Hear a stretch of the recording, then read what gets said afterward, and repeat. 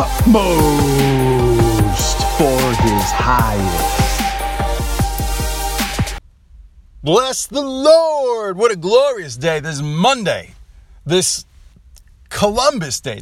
They've renamed Columbus Day to Indigenous Peoples Day. What is that? Anyway, let's bless the Lord and seek his application in our lives today. Utmost for his highest. This is Jonathan with the Stay the Way podcast. I should say I am Jonathan, and Jesus is the way. He is the truth. He is the life. No one comes to the Father except by the Son. That's Jesus. And I want to grow in his grace. Today, October 14th, the key to the missionary's work. Who wouldn't want to know this? Jesus came and spoke to them saying, all authority has been given to me in heaven and on earth. Go therefore and make disciples of all nations. This is Matthew chapter 28, verses 18 and 19. The key to the missionary's work is the authority of Jesus Christ, not the needs of the lost. It's Jesus Christ. That's it. We are inclined to look on our Lord as one who assists us in our endeavors for God. And yet the Lord places himself as the absolute sovereign and supreme Lord over his disciples. He does not say that the lost will never be saved if we don't go. He simply says, go, therefore, and make disciples of all nations. He says, go on the basis of the revealed truth of my sovereignty, teaching and preaching out of your living experience of me.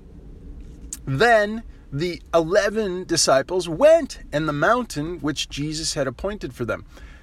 If they want to know the universal sovereignty of Christ, they must know him myself. I must know him myself.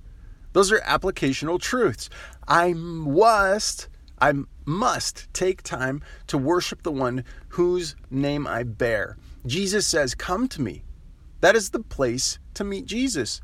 All you labor and are heavy laden.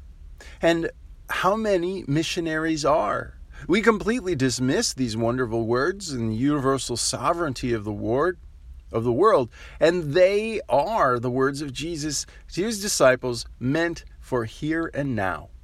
Go therefore. To go simply means to live. Acts 1:8. It is the description of how to go.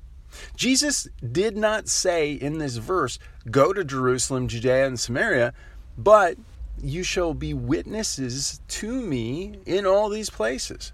He takes upon himself the work of sending us. If you abide in me and my words abide in you, that is the way to keep going. Where we are placed is then a matter of indifference to us because God sovereignly engineers our goings. None of these things move me, nor do I count my life dear to myself that I may finish my race with joy. And the ministry which I received from the Lord Jesus.